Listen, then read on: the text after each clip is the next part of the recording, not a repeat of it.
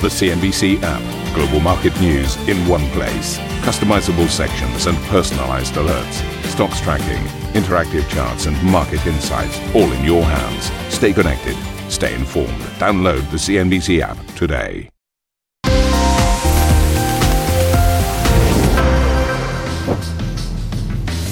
A very warm welcome to Squawk Box, live from Davos. I'm Steve Sedgwick. And I'm Karen Cho. These are your headlines.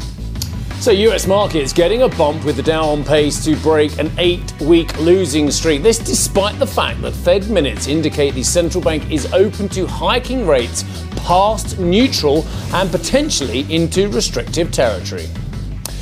Elsewhere on this side of the Atlantic, the ECB Governing Council member Klaas Knot hints at a larger rate hike, and it could well happen in July, and tells CNBC he does not expect it to prompt a taper tantrum. Do you know the market is very fixated on a number, 25 or 50. Just to be very clear, 50 is not off the table at the July or September meeting. No, as far as I'm concerned, not. And the way I read the blog of our president, it's clearly not off the table. Russia offers to repay dollar debt in rubles in a move likely seen as its first international default in over a century, while the central bank announces an extraordinary rate-setting meeting this morning. One of my favorite sayings is that if you see the light in the end of the tunnel, make sure it's not the light from an incoming train. Ukrainian Foreign Minister Dmytro Kuleba tells CNBC that Russia is blackmailing the world with its offer to release food supplies in exchange for dropping sanctions, saying more drastic measures are required to be taken against Moscow. The goal, the strategic purpose should be kill Russian exports. Stop buying from Russia. Stop allowing them to make money, which they then invest in the war machine that destroys, kills, rapes, and tortures people in Ukraine. And I'm Juliana Tattlebaum. Also coming up on the show this morning, Elon Musk stumps up more of his own cash to get his $44 billion deal for Twitter over the line. With the Tesla boss also scrapping plans to use a margin loan secured against his stock in the EV maker.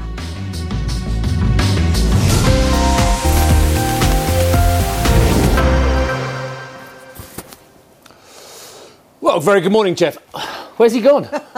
Where's he gone? It doesn't say that on the script, by the way. Oh, it doesn't? No, okay, right. How are you? Yeah, I'm good, thank you. Yeah, have you enjoyed your week? It's been busy, hasn't it? It's been busy. A shorter week has just meant a really packed schedule, don't you think? Instead of it being stretched out over the week. Shorter? Do we? I thought we're normally like a Tuesday to Friday, aren't we? It's about 2 days shorter, I don't know. I've lost track, to be honest. But yeah, it's been great. Yeah, it's been loads going on. It's been fun. Yeah. Have you managed anything social?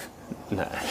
You know me. You're such a big trap. You just put the ball on the tee for me there, didn't you? You know what I do. I can't handle both. Can't handle work and the social. You?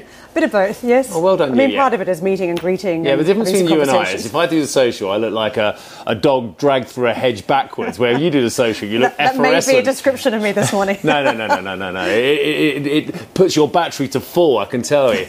Look, this is interesting, I think. Fed officials have signalled that more rate hikes of 50 basis points could well be necessary at the next couple of meetings if inflation continues to rage across the United States. The FOMC vowed to move expeditiously, that's a word that shouldn't be here on a Thursday morning, to a neutral policy stance, adding that a restrictive position may become appropriate. May's hike was the Fed's largest in 22 years. Actually, we're going to do a chat afterwards, so I'll carry on. The president of the Dutch central bank, Klaas Knot, told Mr. Cutmore here in Davos that when he was still here, that a 50 basis point rate hike should be on the table when it begins lifting rates as soon as next quarter and possibly as soon as July. A lot of it is energy. A lot of it is due to negative supply shocks. We stand for the difficult task to disentangle the couple of negative supply shocks we've had from also very strong demand. And we have to respond to demand side. The 33% you are mentioning is to a very large extent also a result of the negative supply shock. We know that will be a temporary shock. There is not much we central bankers can do about energy price inflation, but you can and must hold us accountable for avoiding that temporary bout of high inflation becomes entrenched. And that is why I am more focused on indicators of underlying inflation And that is the one to follow, and that will also affect inflation expectations going forward. But you know the market is very fixated on a number, 25 or 50. Just to be very clear, 50 is not off the table at the July or September meeting. No, as far as I'm concerned, not. And the way I read the blog of our president, it's clearly not off the table. A little bit of relief on the markets yesterday. Don't forget there's been this tech rout, turmoil around consumer discretionary, retail names, and a bit of a bounce back in that sector yesterday. You could see there was some relief in the updates from the latest retailers to disclose, in contrast to that Target Walmart story. I mean, you had Nordstrom out with numbers yesterday, Dick's Sporting Goods, brighter numbers here really helping out that sector. And you can see the Dow up 0.6%, the S&P almost 1% to the upside, and the Nasdaq also rallying 1.5% higher. Tesla, the big stock leading there. There's been a little bit of criticism lately about the distraction still from Tesla's main game around this Twitter story and the stock bouncing back. But a lot of destruction in the share price and the value of that company. So it was a day to the upside, though, pushing back against the recent direction. Let's take a look more broadly at treasuries. And we certainly have declined over the course of the week, but also the month now, well and truly off the May highs that we've witnessed. So you can see at the level that we're trading on the 10-year, 2.74. Don't forget, we've been most of the month early on sitting very close to that 3% mark. So it is a slight pullback at this stage and perhaps an indication about views on longer-term growth. The dollar, as we take a look at some of the implications there with a slightly lower yield, let's just see how we're trading on the dollar crosses this morning. The early trade is a slightly firmer one. We're at 102.14. And a look at Eurozone yields as well. Often we've seen a link between treasuries. Every time that 10-year has risen in the United States, Eurozone yields have also been trapped in the same direction, effectively going higher. But you can see this morning we're lower here, 0.94 on the 10-year Bund. In France, we're trading 1.47, so just below the 1.5% mark. Still over 2% on the Spanish paper and the yield there. The Italian 10-year is trading below 3%. Still fairly stubbornly high, I must say. It hasn't really slipped that much off the 3.2, which was the high water mark. Yeah, but I mean, let's just reference this conversation in line with the fact that the ECB board member from Italy, Fabio Panetta, is saying we should avoid the risk of a normalisation tantrum. I mean, even if you just disseminate that conversation, you've basically got an ECB member from Italy, and there's a very good reason why I'm mentioning the country, saying a normalisation tantrum. So what, to get to something that is normal, we are going to have a panic as we get there as well. And basically, I think what Fabio Panetta is saying is let's not have a prescriptive level where we see European inflation rates at, which I will hasten to add are still at negative 0.5 for a deposit rate in a zone where the inflation is anywhere between 8 and 10%, depending by your measure as well.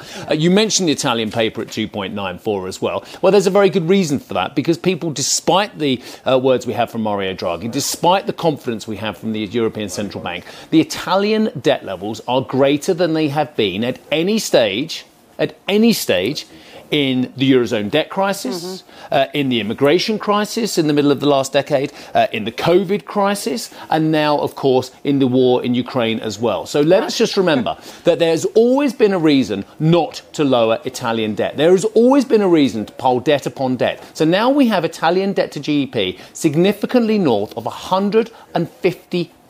Yes, I mean, it's double the reference rate, isn't it? The 60% that we talk about the European level. 2.9%. I say to you, Karen, it is still half and then some of what it was at the peak of the debt zone crisis, when it actually touched around about 7% when Tremonti was in the finance ministry. So I understand the wobbles from Fabio Panetta. I don't necessarily agree with them, though. A couple of points to pick up on. I mean, as you talk about, is the rate too elevated as you look at the yield here in Europe? It goes to the point as to whether there could be a recession around the corner.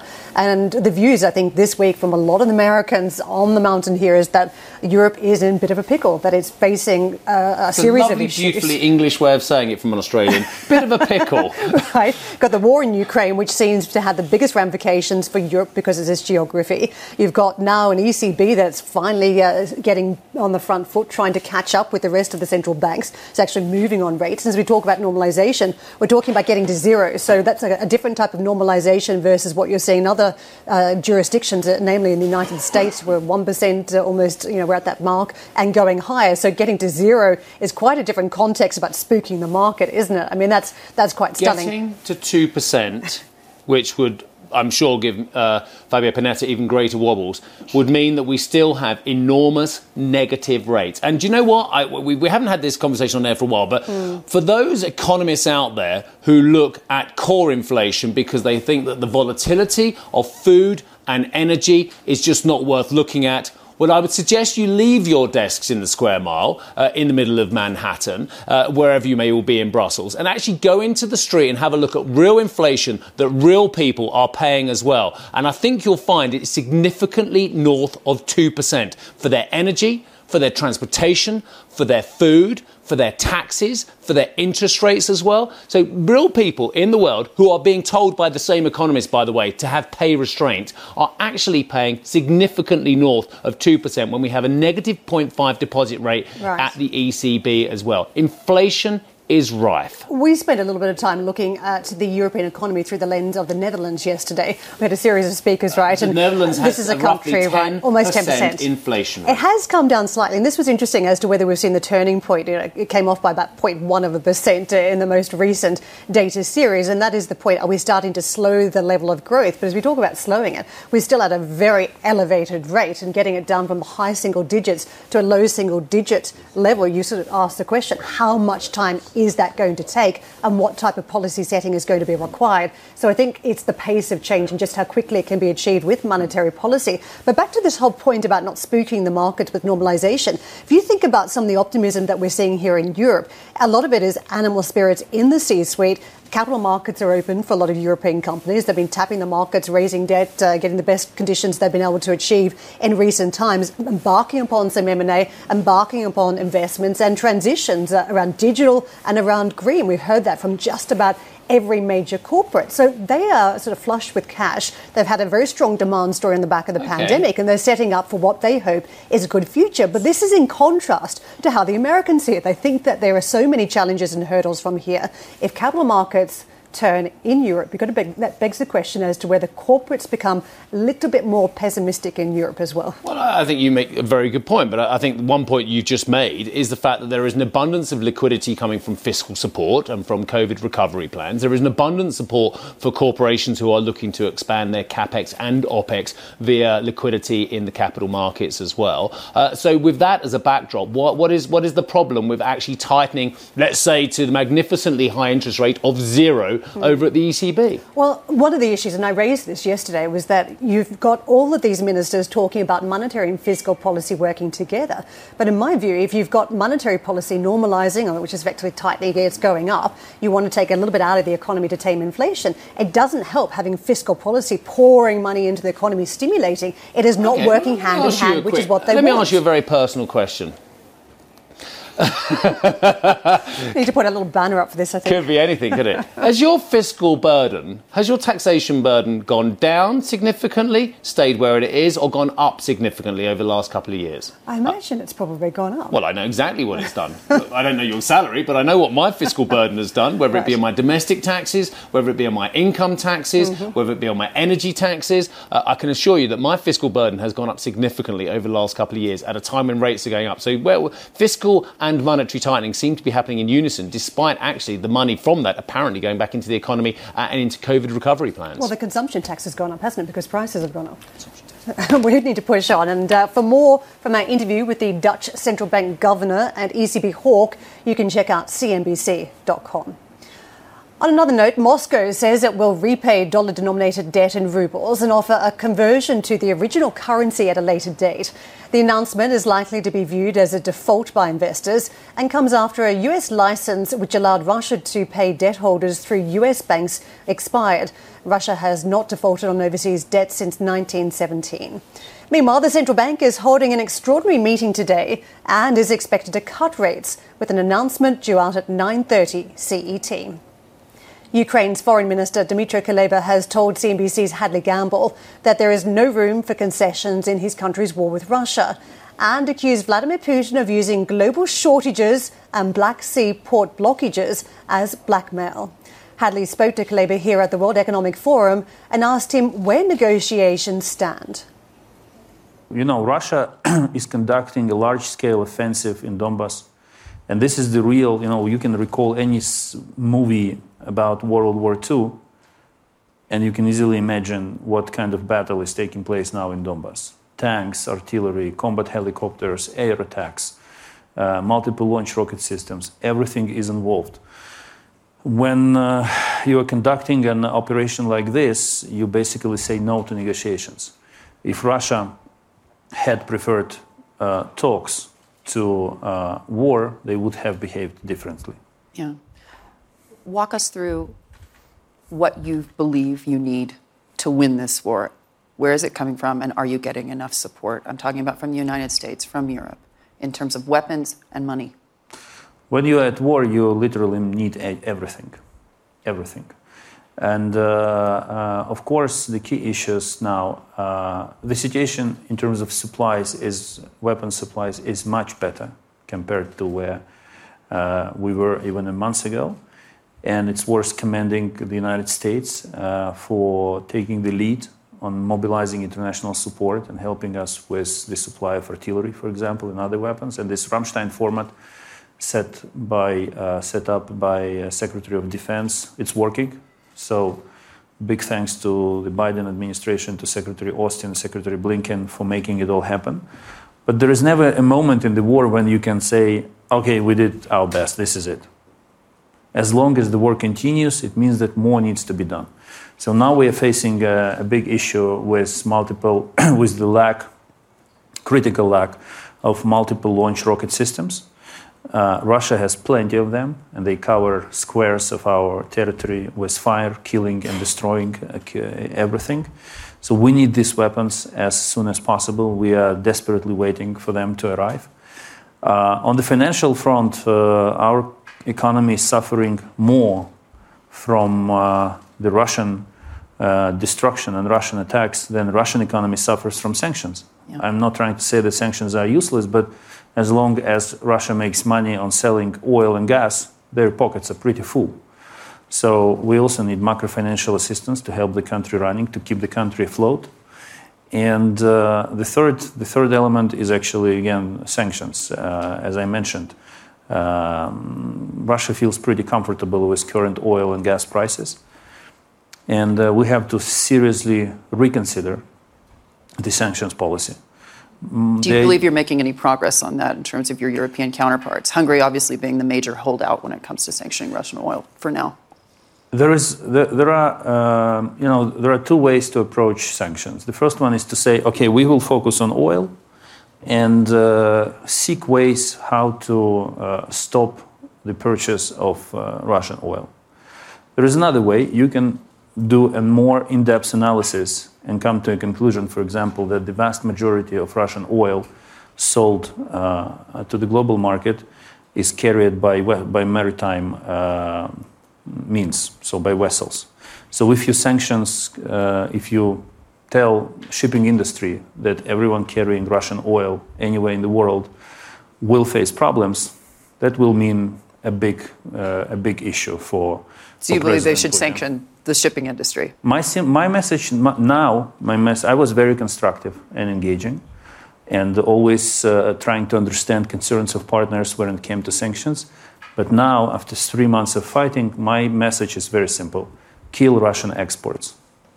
Accept some critical items that the West needs, but we need a broad strategy aimed not at blocking this or this, but the goal, the strategic purpose should be kill Russian exports. Stop buying from Russia. Stop allowing them to make money, which they then invest in the war machine that destroys, kills, rapes, and tortures people in Ukraine. Yeah, an excellent but sobering interview there, Hadley conducted with Mr. Kuleba of Ukraine. The Dutch Prime Minister Mark Rutte has told, me actually, that support for Ukraine is as strong today as on the first day of Russia's invasion over 3 months ago, and that the West stands united as ever, even after differences over energy sanctions and NATO expansion. I caught up with Mr. Rutte here in Davos and asked him whether he stands on comments made, actually disagrees with comments made by Henry Kissinger that Ukraine must ultimately cede territory if it wants a diplomatic ceasefire deal. It's almost impossible to say that you disagree with Henry Kissinger. But I'm afraid that on television now I have to officially declare that I disagree with Henry Kissinger, if that is the statement he made. For us, the territorial integrity, the sovereignty of Ukraine stands above else. And it is up to Volodymyr Zelensky, the president of Ukraine, and his prime minister and his team to decide how they will conduct the peace negotiations we hope will start one day. So, Prime Minister, let me be very clear about this. The territorial integrity of Ukraine starts with the invasion of Crimea and the illegal annexation of Crimea in 2014, at the time when I was in Kiev. So until Crimea is back in Ukrainian sovereignty, relations with Russia cannot be as they were. And that's up to Zelensky and his team to decide. He has given out a statement somewhat early, I think somewhere in March, that he wants Russia to retreat to the boundaries of the 23rd of February. And I'm not going to second guess Zelensky. I mean, these guys are under a huge attack from Russia. We try to help them, but we cannot, because we do not want a NATO-Russia confrontation. We cannot help them with military personnel on the ground. We can help them with military gear. But given the fact that they're under this huge pressure, it's not up to me to decide for him what to do. My understanding from that statement from Zelensky was that he wants Russia to move back to the 23rd of February boundaries. That would then mean that Crimea would not go back into Ukrainian hands. But again, that's really up to Ukraine to decide. You mentioned about the investigations into war crimes as well, and of course it will be in The Hague if ever there are trials on the ICC, the International Criminal Court, is based in The Hague. Can you ever deal with Vladimir Putin again, knowing what we know, suspecting what we suspect about what has happened in Ukraine and has been directed from the Kremlin? It's extremely difficult to picture what that relationship could be if hopefully one day this whole aggression stops and there is some form of normality. What that would mean for the relationships between Europe, the US, the rest of the world and Russia. The fact is that Russia will not go away. It's there. It is the biggest country in the world, 10 time zones. The economy is not that big. It is the added sum of the Netherlands and Belgium. But in size, in military power, it is of course a world player. So it is very difficult to foresee that. And that will also depend, of course, on what a peace agreement would look like if it ever comes to that, including how we deal with the war crimes. But the fact is also that Russia is not going away. It's there. Mark Rutte there. Right, coming up on today's show, we're going to talk pandemic preparedness with the CEPI CEO, Richard Hatcher, in just a few moments' time. Plus, we'll also hear from the Dassault System Chief Operating Officer, Pascal Dalloz, and Enquest boss, Amjad Zezou. That is coming up later on this hour. We're also going to speak to Eric Rondelat from Signify, and I'm very interested to hear what the ESM Managing Director, actually outgoing, Klaus Regling, has to say. Palantir Executive Vice President Josh Harris, we'll talk about privacy there, and the Bulgarian Prime Minister Kirill Petkov coming up on the show.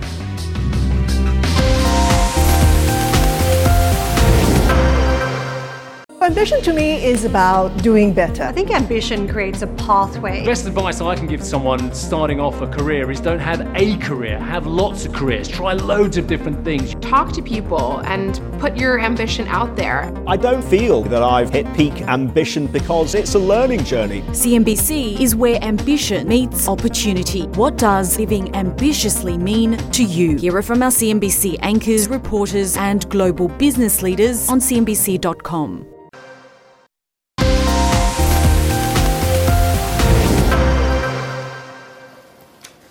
Welcome back. The UK has confirmed 7 more cases of monkeypox, bringing the nationwide total to 77. The outbreak comes hot on the heels of the coronavirus pandemic, comparisons the WHO have been keen to discourage. Its Director for Global Infectious Hazard Preparedness urged people not to make a, quote, mountain out of a molehill. This as members of the organisation formally agreed to revamp its funding model, which could see obligatory fees rise to up to 50% of its budget by the end of the decade. The Swiss pharmaceutical group Roche says it has developed 3 PCR tests that can detect monkeypox in partnership with its subsidiary TIB Molbio. Roche said the test kits can detect viruses in the wider orthopox virus group as well as monkeypox specifically. The company says the kits can assess the spread of the virus and help monitor the potential impacts of treatments and vaccines. Well, let's get to Richard Hatchett, who's the CEO of CEPI, which stands for the Coalition for Epidemic Preparedness Innovations. Richard, really nice to see you. Good morning to you, sir. Good morning, look, before we move specifically on to monkeypox, I have a more general question. The speed with which academia, business, NGOs, and indeed governments move forward with vaccines was historic and quite stunning, and have helped, of course, by new mRNA technologies as well. Will we ever be as unprepared as we were for COVID ever again? Well, I think it's important to understand that we were actually more prepared for a coronavirus pandemic than we are for most potential pandemics from other viral families. So unless we make investments in R&D, and that's what my organization, CEPI, is an organization that focuses on R&D for vaccines against epidemic diseases, unless we make those investments, make them systematically and across the different viral families, we could be less prepared for future threats. But just to follow up on my point, and look, saying that the vaccination program has been a success when so many and in the millions of people have died, it seems almost wrong to say. But the fact of the matter is millions of lives have been saved by the speed of which vaccinations got out onto the market and the speed of which the R&D and the financing for that came forward again as well. Why are you saying specifically for coronaviruses that we were prepared, but for others we're potentially not? So before the coronavirus, before COVID emerged, we had invested in understanding how to develop vaccines against SARS, which obviously is closely related, and against MERS, the Middle Eastern Respiratory Syndrome virus. And we had basically cracked the code. We knew which part of the virus to target, how to manipulate that target to expose it to the immune system and produce effective vaccines. When COVID emerged, literally within 48 hours of the virus sequences being posted, Moderna and the NIH in the US had designed a new vaccine. And so we were able to move very rapidly to initiate the development of that vaccine. In fact, the last time we met in person at Davos in 2020, my organization, CEPI, provided a contract to Moderna just 11 days after the sequences were released. And what we were providing that contract to support was actually the production of clinical trial material. That's how fast we were able to move into clinical trials. And it was all because of that prior investment in understanding how to make vaccines against coronaviruses on the mRNA technology. As you take us back in history and compare and contrast the last Davos, it does jump out to me that people were not that concerned about coronavirus then. They were concerned for the Chinese, thought it was a major issue for the mainland market, but not really for anyone else. Monkeypox, I think people are split, that they think it could be a major issue. Others think, well, it's not really. How do you view monkeypox? Is it a big risk to, say, Western populations at this point and beyond? Well, the first thing I would say is this is the first time that we have gathered again in Davos since the 2020 meeting, and we find ourselves facing another infectious disease threat. I think that is not, we should understand what that signifies, which is the world is beginning to move around again, and infectious diseases are beginning to move around with us. Monkeypox is this is a concerning epidemic. Monkeypox is a very different disease than COVID. It is not spread through respiratory transmission in the same way. So it does not present the kind of global threat that many of us immediately recognize that COVID presented. But it does exemplify the risks that infectious diseases present in the modern world. I know there is a push to ensure that there are vaccines available within 100 days when it comes to some of the major threats that we face. But what sort of 100-day window are we talking about? 100 days when it arrives in a Western democracy, or 100 days when it becomes evident in a part of the world somewhere where it's threatening a population? Well, this has been an important part of CEPI's proposed strategy for significantly reducing epidemic and pandemic risk, accelerating vaccine development. Steve, you mentioned how can we say that our vaccine response was a success when potentially up to 15 million people have died? I don't think we can. I think we can look at what was done in 2020 as unprecedented but insufficient. So we do have to compress those vaccine development timelines. What we're talking about when we talk about 100 days is 100 days from the decision to initiate vaccine development to vaccines being available for use. And that means that we have to make significant investments in preparedness before the new disease emerges if we're going to be able to execute that fast. And coming back to monkeypox, my organization has argued that the preparedness investments that we need to make is to understand for other viral families, in the same way that we did for coronavirus, as we were discussing earlier, how to develop vaccines in advance. And I think monkeypox is a perfect illustration of the value of that strategy, because we actually have vaccines against smallpox that were developed against a disease that doesn't even exist, that we know work against monkeypox. And we have antivirals that were developed to protect against smallpox that will work against monkeypox. So we have the tools that we need just as this epidemic, has exploded. Thank you for listening to Squawk Box Europe Express. For more market-moving news, you can head to cnbc.com. Or join us again on the show with Jeff Cutmore, Steve Sedgwick and Karen Cho, weekdays on CNBC.